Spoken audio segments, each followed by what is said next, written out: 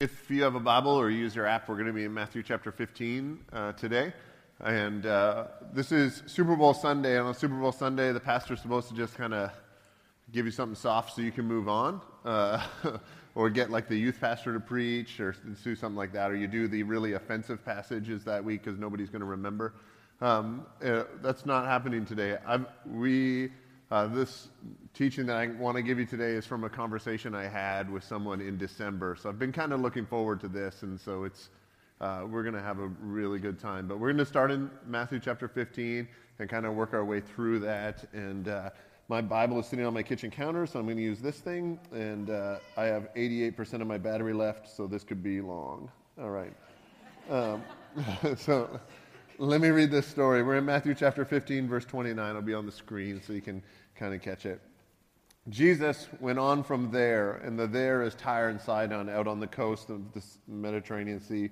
And he walked beside the Sea of Galilee, and he went up on the mountain and sat down there. And great crowds came to him, bringing with them the lame, the blind, the crippled, the mute, and many others. And they put them at his feet, and he healed them, so that the crowd wondered when they saw the mute speaking, the crippled healthy, the lame walking, and the blind seeing. And they glorified the God of Israel. Then Jesus called his disciples to him and said, I have compassion on the crowd, because they have been with me now 3 days and have nothing to eat. And I am unwilling to send them away hungry, lest they faint on the way. And the disciples said to him, Where are we to get enough bread in such a desolate place to feed such a crowd? And Jesus said to them, How many loaves do you have? And they said, 7, and a few small fish. And directing the crowd to sit down on the ground, he took the 7 loaves and the fish, and having given thanks, he broke them. And he gave them to the disciples, and the disciples gave them to the crowds. And they all ate and were satisfied.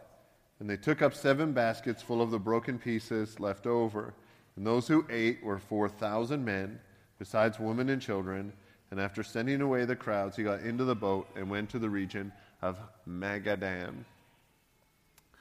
Jesus, a few weeks ago, we talked about Jesus has this miraculous moment where it's the feeding of the 5,000. And it's a misnomer because there was 5,000 men, and in their culture, when they counted a group, that's how they counted the men. We wouldn't do that. In this story, Jesus feeds 4,000, and we think, well, he must be getting tired, right? Like, you can only do 5,000 so many times, and then it starts to dwindle off. But Jesus here has this moment of healing, or these, and by moment, I mean this 3-day, he goes up and sits down, and then spurred on by his compassion for the people, he apparently performs another miracle where he turns 7 loaves and a few fish into enough to feed maybe 10,000 people. If we're trying to guess, we don't know how many of those men brought a woman with them, or their wife, or their families and their children and things like that. Jesus is. I want to go back to Mark for a second, because Jesus was in Tyre and Sidon. We talked about this last week. Tyre and Sidon were Gentile cities out on the coast, and Jesus is a Jewish guy, and he went there to relax and get away with his disciples. Jesus advocates slowing down every now and then. He advocates taking a day off, all right? And so he does that. Jesus loves Saturdays. And he goes over there, and then he comes back, and he actually comes back to the Sea of Galilee. Now, the Gospel of Matthew and the Gospel of Mark tell the same stories a lot of the time. Some, like Bible scholars and archaeologists, think that maybe we kind of know Mark existed at this date and Matthew existed several years later, so there may have been, like the guy who wrote Matthew may have had a copy of Mark's manuscript and used it kind of as a guideline, like here's how we go. So when we're reading Mark, we end up seeing a lot of the same stories, or understanding a lot of the same things that are happening. And at the end of Mark chapter 7, Jesus says this, or the script says this about Jesus, Mark 7:31. Then he returned, he being Jesus, from the region of Tyre and went through Sidon to the Sea of Galilee in the region of the Decapolis. And then it goes through the healing and those kinds of things. Then, in those days, a great crowd gathered, and they had nothing to eat. And he called his disciples to them and said to them, I have compassion on this crowd. And then he does the miracle of feeding the 4,000. And it ends with this. Immediately he got into the boat with his disciples and went to the district of Dalmanthua. So there's some contrast there. Some at the end of Matthew it says they went to Magdalene. At the end of Mark, sometimes it says Dalmanthua, but some old texts say Magdalene, which is great about that because we don't have any archaeological or historical record of Magdalene. People think it might be Mary Magdalene's house or her town or something like that, she was one of the very early disciples, which kind of deconstructs the whole only men can follow Jesus rule. Jesus does this wildly subversive stuff right below the surface, and we try to ignore it. Jesus, in the Mark story, places Jesus in the Decapolis. And if you look at a map of Israel, there's kind of two lakes in Israel, right? We would call them lakes. They call them seas. They haven't seen a real ocean. And so they have these two lakes, and one's called the Sea of Galilee, or Lake Gennesaret. You'll see it called that sometimes. And on the one side, the west side, tends to be very Jewish. All the Jewish people tended to settle over there. And then on the other side, from the southeast side all the way down into like modern day like Jordan, that is this region called the Decapolis. And the Decapolis is this group of 10 cities that has this unofficial in this together. The whole known world has been taken over by the Roman Empire. But the Decapolis, in these 10 cities, which goes from like Gadara, which is the region of the Gadarenes, all the way down to a city called Philadelphia. There's these 10 cities that go down. They kind of get their own rule. And they're kind of proud of that. They're like independent. We're the Decapolis. We're different than everyone else, all right? We have these 10 cities, and we're together. We're in this together. There's no official... it's kind of like if you've lived here a long time, it's like what they call the state of Jefferson. It's those people who live down there who are convinced that there's something special, but they don't get to actually do anything about it. If you haven't heard of that, it's like a group of hippies that live in the mountains and eat mushrooms and think they're creating their own world. But that's not true, but it's what I think of it. So this group of cities, Rome let them kind of manage themselves a little bit and take care of themselves. And Jesus goes to that region. It's a very Gentile region.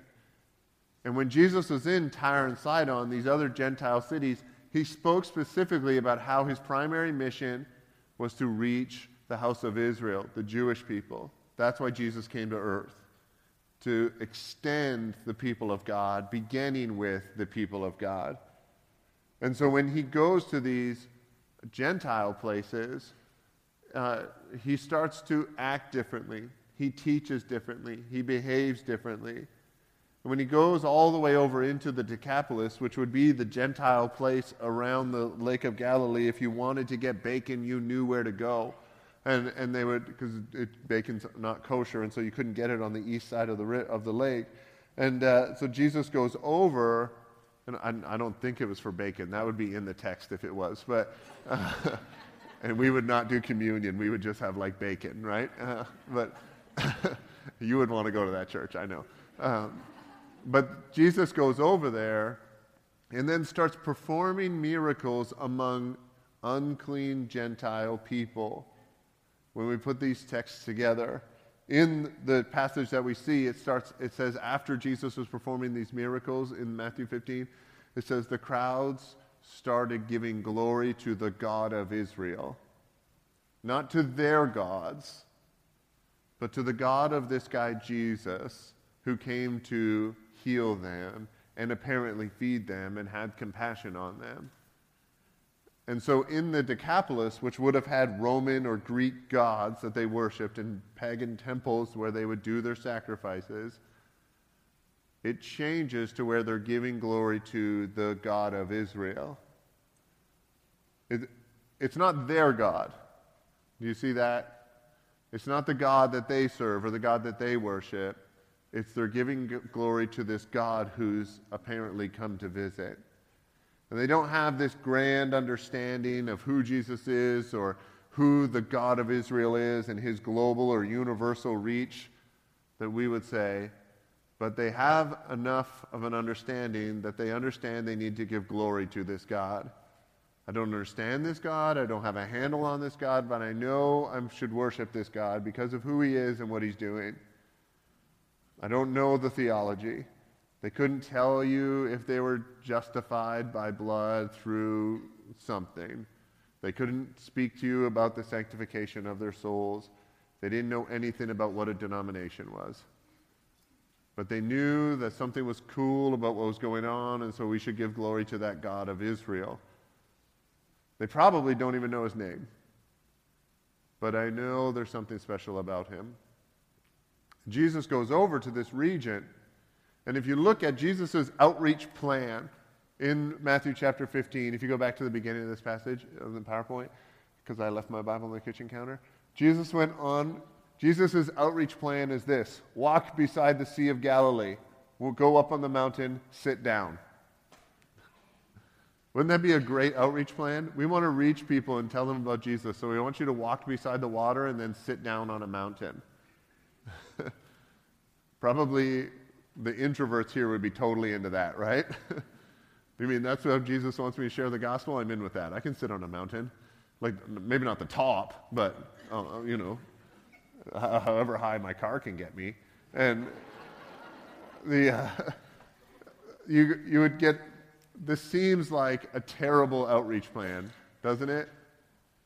And so the question that we need to ask here is, how do the great crowds come to him? In only like 3 days, all of a sudden we have great crowds. How do great crowds go to a weird man who walks beside water and then sits on a mountain? If that happened here today, would great crowds go look at the man who's sitting on the mountain? No. Unless we knew something about him. Unless something had happened before. If someone famous came and sat on a mountain, yeah, I'd take the kids up and go see. Whatever. I'd forget to pack a lunch. It would be normal. People would start saying it, and now we have social media, and so it would grow a lot faster, but in their day they would just share it house to house, village to village, and all of a sudden a crowd of as much as at least 4,000 men and then however many women and children gather up on this side of this mountain, and they're up there and they're running out of food, but it's pretty cool because somebody who apparently is important enough has come up, walked beside our water, and then sat down on our mountain in a Gentile part of the world. So it'd be like if we're the chosen people, they're the chosen people and we're not, but someone from that people who says they're chosen has come over here. Some probably just went up to see what was going on, right? When a crowd like that starts gathering. And what they see is people being made whole. All sorts of different afflictions, blindness, being mute, speech impediments, being crippled, being lame. Jesus is healing these things. Jesus is making people whole, making them well. And if we heard of a guy who was sitting on the mountain who could make people well, I'd go too. And if he made my friends well, or people I knew, or even people I don't know, I would get excited about that. It's the same reason you share videos of kids who get blessed and are helped online, and it feels good when we see that kind of stuff. And this is what Jesus was doing. He kind of had a walk by the water, sit on the mountain, pull an Oprah kind of thing going on.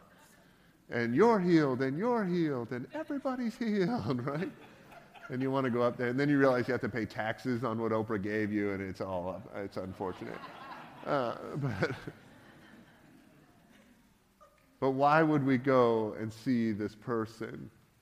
If you back up to Matthew chapter 8, and if you have a Bible, you can mark this next to Matthew chapter 15, right? Like a cross-reference, Matthew 8. If you have a pen, write this down.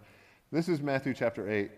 And when he, the he is Jesus, came to the other side of the Sea of Galilee, to the country of the Gadarenes, which is the first city in the Decapolis, 2 demon-possessed men met him, coming out of the tombs, so fierce that no one could pass that way.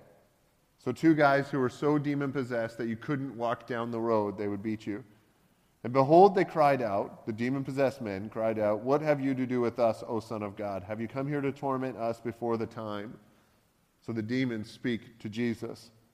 And now a herd of many pigs was feeding at some distance from them, and the demons begged him, saying, "If you cast us out, send us away into the herd of pigs."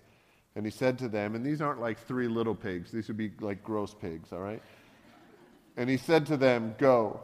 So they came out, the demons came out, and went into the pigs, and behold, the whole herd rushed down the steep bank into the sea and drowned in the waters.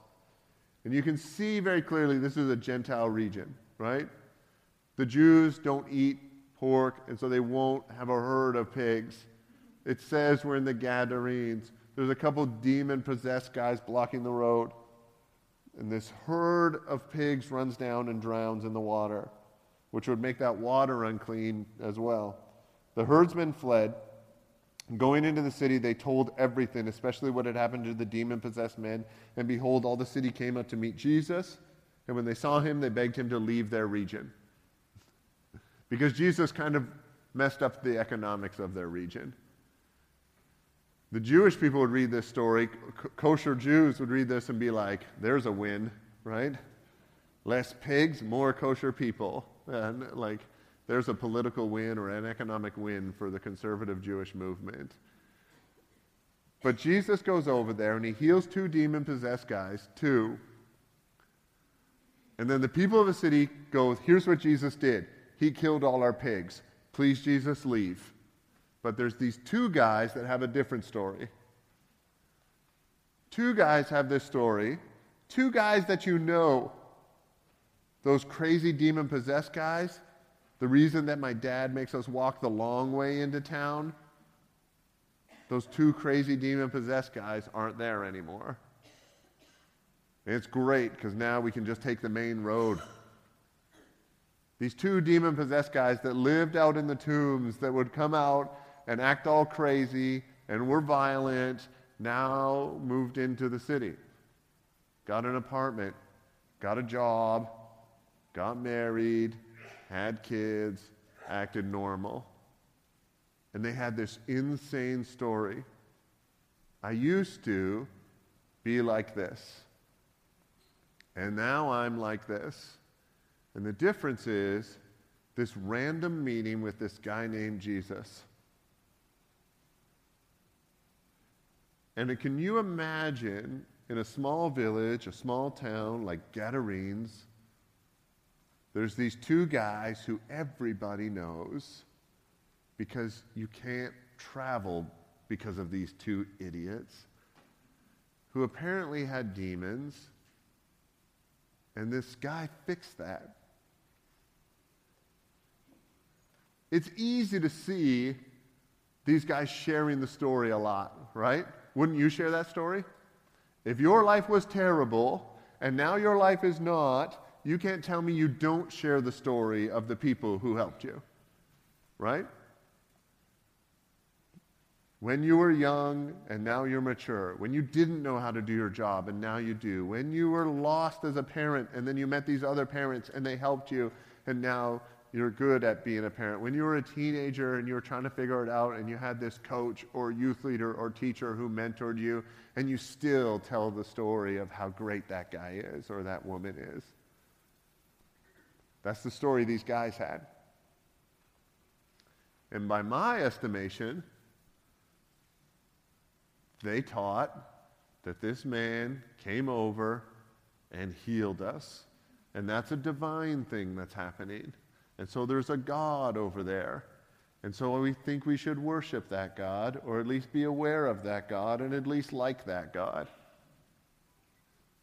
And from what I can see, it looks like these 2 guys were church planters.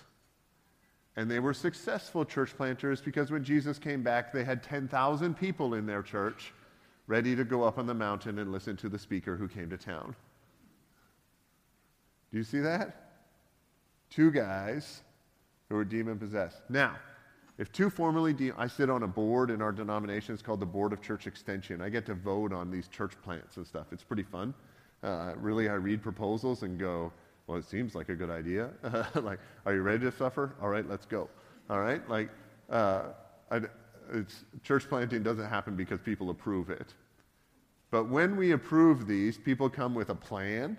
And when we planted the Grove, I gave a 50-page proposal to the Board of Church Extension because we had a plan.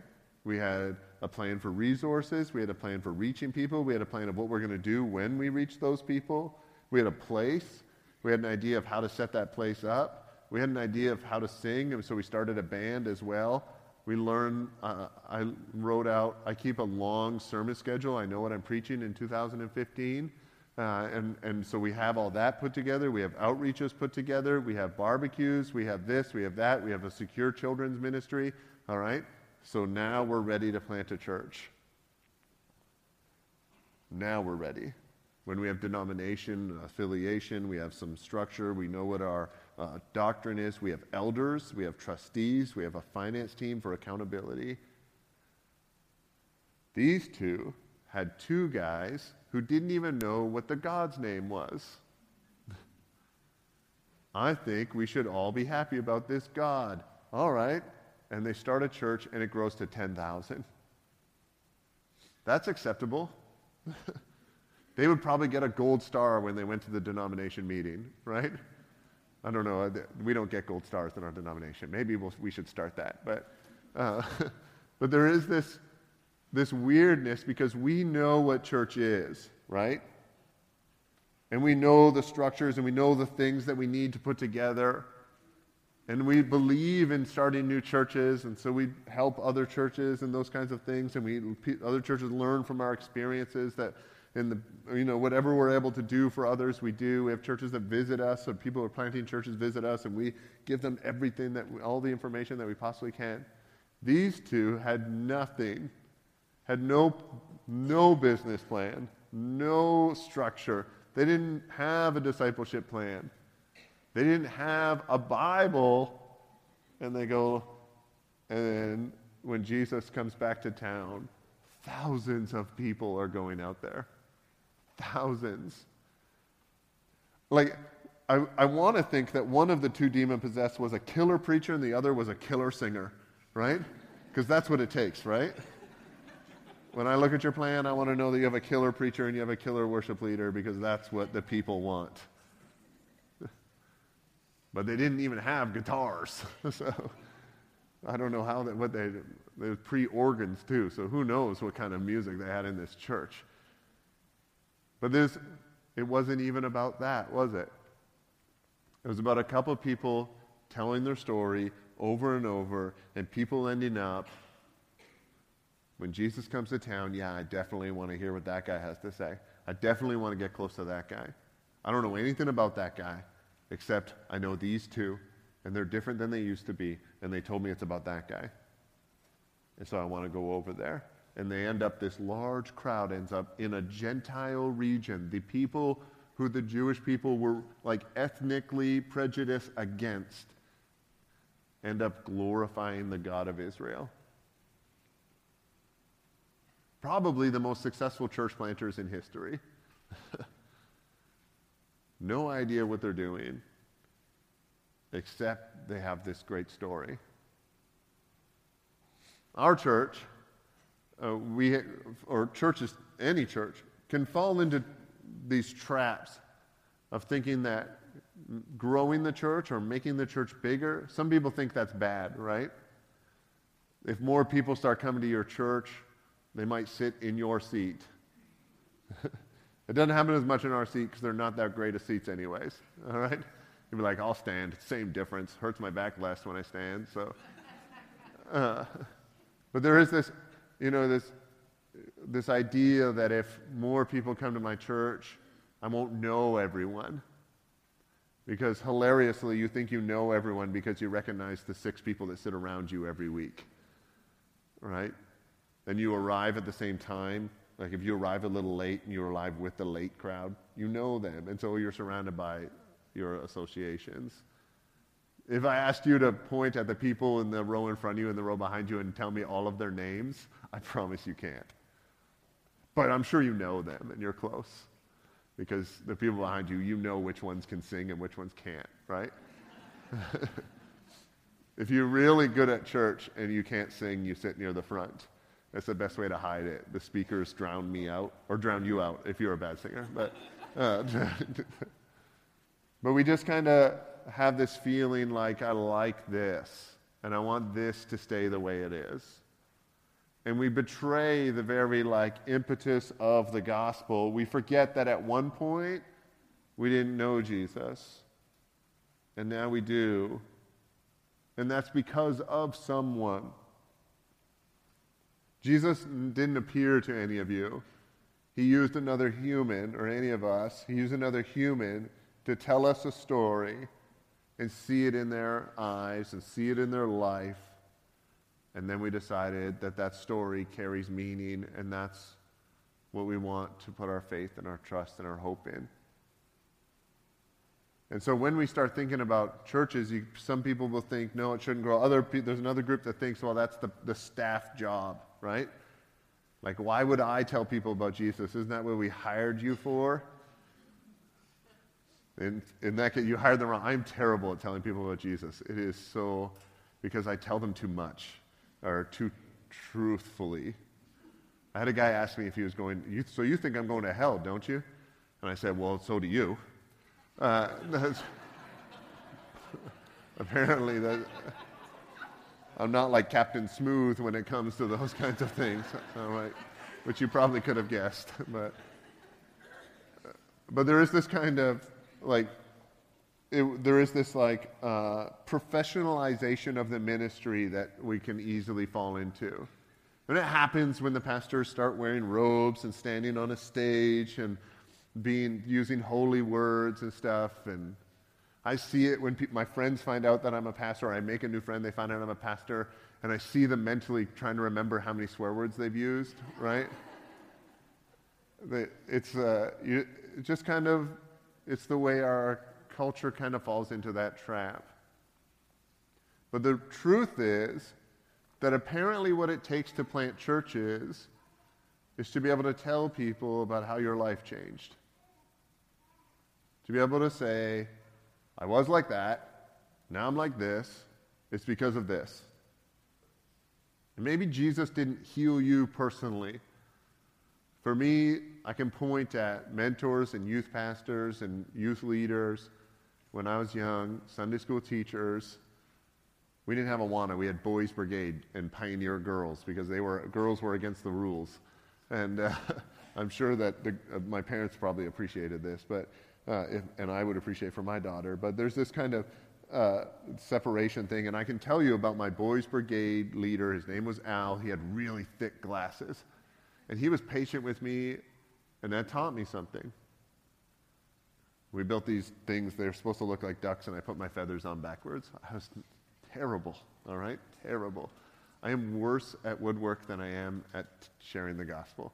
But when you have these people, and I can say, I was like this, and I had this guy, and he invested in me because of what he believed in Jesus, and what he believed about who God is, and now I'm like this.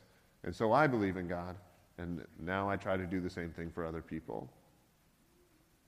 If you want to plant churches, you have to be mediocre at that. At least mediocre. In our culture, we're kind of going through this fun transition. When you were young, you might remember there were books and fun stuff like 10,000 Reasons Why Jesus is Real or something like that, and we can reason out, and people would read Mere Christianity, which is C.S. Lewis's, which if you haven't read, you absolutely should. It's incredibly difficult to read, and then you can brag about reading it. So, oh, you haven't read Mere Christianity? Oh, that it works. And so you can reason and you can explain and you can say, here is why and here's the words, and let's have lunch and I'm going to tell you the words, and there you go. And then you will explain it and I will have answers to your objections that I would learn in my evangelism class, and then with just words we would be able to. And that still happens today. But it happens less and less. If you listen, the great Billy Graham has actually talked about when he was younger, the way that God seemed to be moving was in these large, they called them crusades then, now they call them festivals, but where he would share with his words, and thousands of people became Christians. And the great Billy Graham, who is the master of this, who preached to more people on earth than anyone in history, says it seems like God is moving in new ways today. When the guy who's the best at something says it seems like God is doing other things too, maybe we should notice.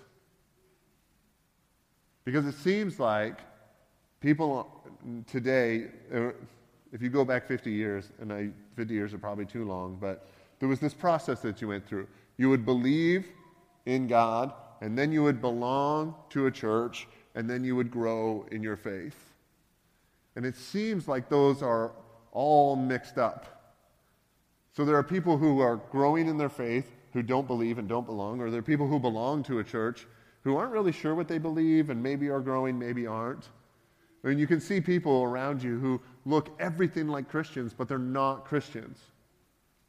Being a Christian, our definition here is that you put your full hope and trust in Jesus. He becomes your Savior, and He becomes the Lord of your life. Like you live for Him is the words that we use. And there are some who belong to churches, even the Grove, and we encourage this.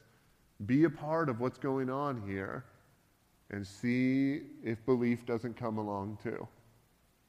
We don't check. That's why we don't have like a check. If you're a member, you get to sit here, or if you really believe, you get to sit there. We don't have a roster of who gets to take communion and who doesn't. Because there's some who belong, and then they're going to grow, and then they're going to believe. And those things get all mixed up. And what I want to give you, this is a special treat for the introverts. So if you don't have a pen, get out your phone so you want to write this down. I'm going to give you an introvert's guide to helping people become, an introvert's guide to church planting maybe. But what I hear over and over, is that Grove people are out living in our community. I'm sure there are Christians from other churches. I'm not saying anything about that. What I'm saying is when I have conversations, and we say, yeah, my friend asked me when our church meets, and I told him Sunday at 10. And on Wednesday and Thursday, everyone feels like getting up early on Sunday. Everyone, because you have a lot to do and you want to go try that church out. Sunday at 9, nobody feels like it. You didn't feel like getting up this morning, all right? I won't tell you if I did or not. But there is this, like, it's really easy to talk about what time church is. Here's what I want you to do. Say, yeah, it's at 10. Give me your number. I'm going to text you Saturday night and remind you. That's step 2. Step 1 is actually live for Jesus so that people notice and they say, what's wrong with you? And you say, I go to the Grove. And all right? And then you'll say, you should be there Sunday at 10. Give me your number. I'm going to text you on Saturday night. So you don't actually have to talk to them, because I know you don't like talking and you don't like using your phone for a phone, so you can text them and be like, hey, it's Saturday night. You should be there tomorrow morning. And so you text them. Then you get that's step 2. Step 3, you get your butt up and get here on time so your friends don't show up and feel lost. Have you ever visited a church and you don't know anybody? Some of you might be visiting here today and you don't know anybody. It's the most intimidating thing in the world, because you don't know how you're supposed to dress. When we first started, we could tell the people who were new because they were in their seats 10 minutes early in a suit. I felt terrible for them. Like, even you go and sit down and talk to them and it just feels bad because you're like, you are sweating, like you can take all that off if you want. Just tank top it. It's cool. But there is, so step 2 is you text them. Step 3 is you show up and you sit with them, right? Really, really easy. Step 4 is you give them somewhere to eat lunch.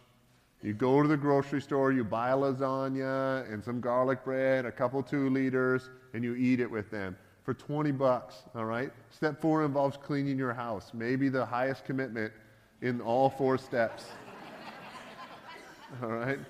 But you can have someone over for $20. If they have a lot of kids, it might cost you 30, all right? But that's all it is. If you don't have $20, tell me, I'll give you $20. If you're inviting people to church and having them over for lunch, I'll give you my $20, all right? Not too many of you, though, because I don't have that many. but you get these 4 steps, and there you go. And here's the thing. It's not that I believe that you should not tell your friends about Jesus, but you should bring them here so the professionals can. I'm totally against that, all right? And if you've been here a lot, sometimes I'll say, if you don't know about Jesus, ask the people who brought you today, because they can tell you. Because I don't believe that the professionals are better at this. Here's what I do believe. When you show up at the Grove, you'll experience what Jesus is. And we've worked really, really hard. Our leaders, our volunteers have worked really, really hard that people would have an experience of what and who Jesus is when they come to the Grove. From people smiling in the parking lot, and you've had those weeks where a smile changes everything. So have I. Or someone with an umbrella actually respecting you changes everything. And you will experience welcoming. You'll experience that we value your family. We work really hard to have relevant and engaging and high-skilled worship. We have an incredible band. Like a church our size in a city like this is incredibly blessed with the level of practice that our band puts down. Their kids will go into an incredible children's ministry with volunteers that don't just serve because they're checking a box, but they actually see their relationship with kids as being meaningful, because someday these kids are going to say, I was like this, and I had Jason, or I had Greg, or I had Mr. Bowers, and now I'm like this, right? They will hear the truth. They will probably be offended in an appropriate way if they're Seahawks fans.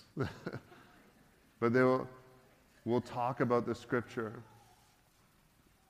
But in all of that, what they'll see is a group of people who live what Jesus is. Does that make sense? Because you can argue against me. I can tell you my doctrine, I can tell you what I believe, and you can argue against me all day long. But it's really hard for you to argue against the people that I am with. The people who care for me when I'm down, and the people that I care for when they're down. The people that I celebrate with, that I cry with, that I live life with. And we call that a church. It's really hard for you to argue with what the church has contributed to the world. And we've got some bad things or things we've screwed up, like anyone doesn't, right? But the church is doing some great things too. Our church is doing some great things. And it's really hard to argue with that. You can say, yeah, your doctrine is wrong. You hate people that aren't like you. All right. And while you're busy arguing against what we say, we're going to be over here caring for the poor. We're going to be over here taking care of orphans. We're going to be over here serving in these different organizations in our city. We're going to be getting together as a church and loving our city. Well, you spend your time arguing against us. Because when people experience what it is, what Jesus is, what God's love is, it's hard to argue against that. And so you don't have to be awesome at sharing your faith. You don't have to be awesome to be some kind of weird church planter. All you need to do is to be able to say, I was like this, there was this, now I'm like this. And that thing that changed me, I attribute it to Jesus. because the person who changed me, they attributed it to Jesus, and they lived for Jesus, and so that's what I'm doing. And I don't have all the doctrine figured out. I don't know when the tribulation is happening. When it happens, I'm going, right? Or the rapture, that's the thing. But I don't know what that's going to look like. But I do know how I'm going to live, and I do know how my people live. And I do know that we mess it up, and that we need to seek forgiveness, but maybe that's what's most beautiful, that we forgive each other even when we mess it up. That as a church, we love other groups of Christians that aren't like us. That maybe even believe some minor things that are different than us. And we're all right. Because the life that we're living is changing. And all of a sudden, this huge crowd shows up because they've heard and they want to see and they want to interact with this guy Jesus, because they want to be whole, and they see a group of people walking around who are hurt, who have a history, who have baggage, but they're whole. They have Jesus. So this is one of those sermons where I just tell you straight up, you need to do something about it. You can't say, well, God, I'm going to live my Christian life, and I'm going to keep my head down, and I'm going to behave, and I'm going to get to the end. Because if two formerly demon-possessed guys can tell a village about Jesus and grow a church to around 10,000, you can invite your friend to church. You don't even have to talk to them. God gave you texting. All right? Teenagers, you are not allowed to write that down. Mom, God gave us texting, right? That's not, all right? But it's not like some high, crazy, complicated thing. And it's not like the grove grows, I don't even care if the grove grows. I care about people knowing Jesus. If people come here and get saved and go to some other church, awesome. We could use the seats, right? Like, our room is only so big. That's I don't want you to think like I get emails from other young pastors who are sucking up to me because I'm on these stupid boards, and they say, "We heard your church is the fastest growing one. Congratulations!" Like I have something to do with that, right? Like I can work harder and our church grows. That's not what we see in the Bible. We see people telling their story and God deciding, "Yep, that's what we're going to do." And I don't think that means we can just, our band's going to pull out kazoos and our sermons are going to suck and our children are going to watch videos, right? Some of you are like, I would come for that. Oh, gosh. That's terrible. You're missing the point altogether, all right? But it's not like we don't believe we play a part in this. But what we really believe is that we play a part in this. If I invite my friends to church, and the church hates each other, I might as well not invite them. Does that make sense? If I invite my friends and I say, you need to come to my church, which I say frequently, they'll talk to me about their life and I'll say, I know how to fix that. Jesus fixes that. You need to come to church. It's at 10. What's your number? I'll text you on Saturday. And then I find them and we sit together and then they come over and then life happens. Because you will experience what Jesus is because of a church being who Jesus is.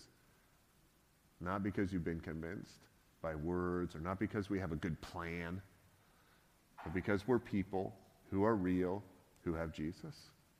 So I want to pray that way for you. And I don't want to guilt trip you. I really want to empower you.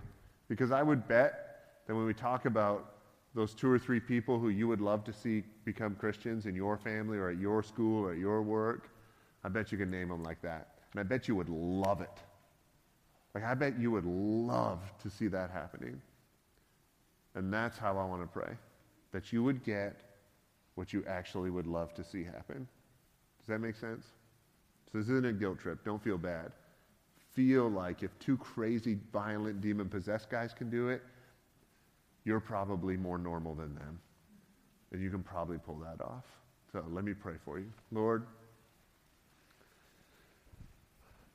You know, some days we don't feel like we're too many rungs up the ladder from these crazy demon-possessed guys. Some days we fail and we think, like I am such a bad witness, or we're impatient, or we're just tired, or we're hungry, or just life has made us angry. And I want to pray, first of all, that you would change us, that we would see our life transformed and transforming because of who you are and our closeness and our encounter with you. Where we're broken, make us whole, because we don't have to be broken.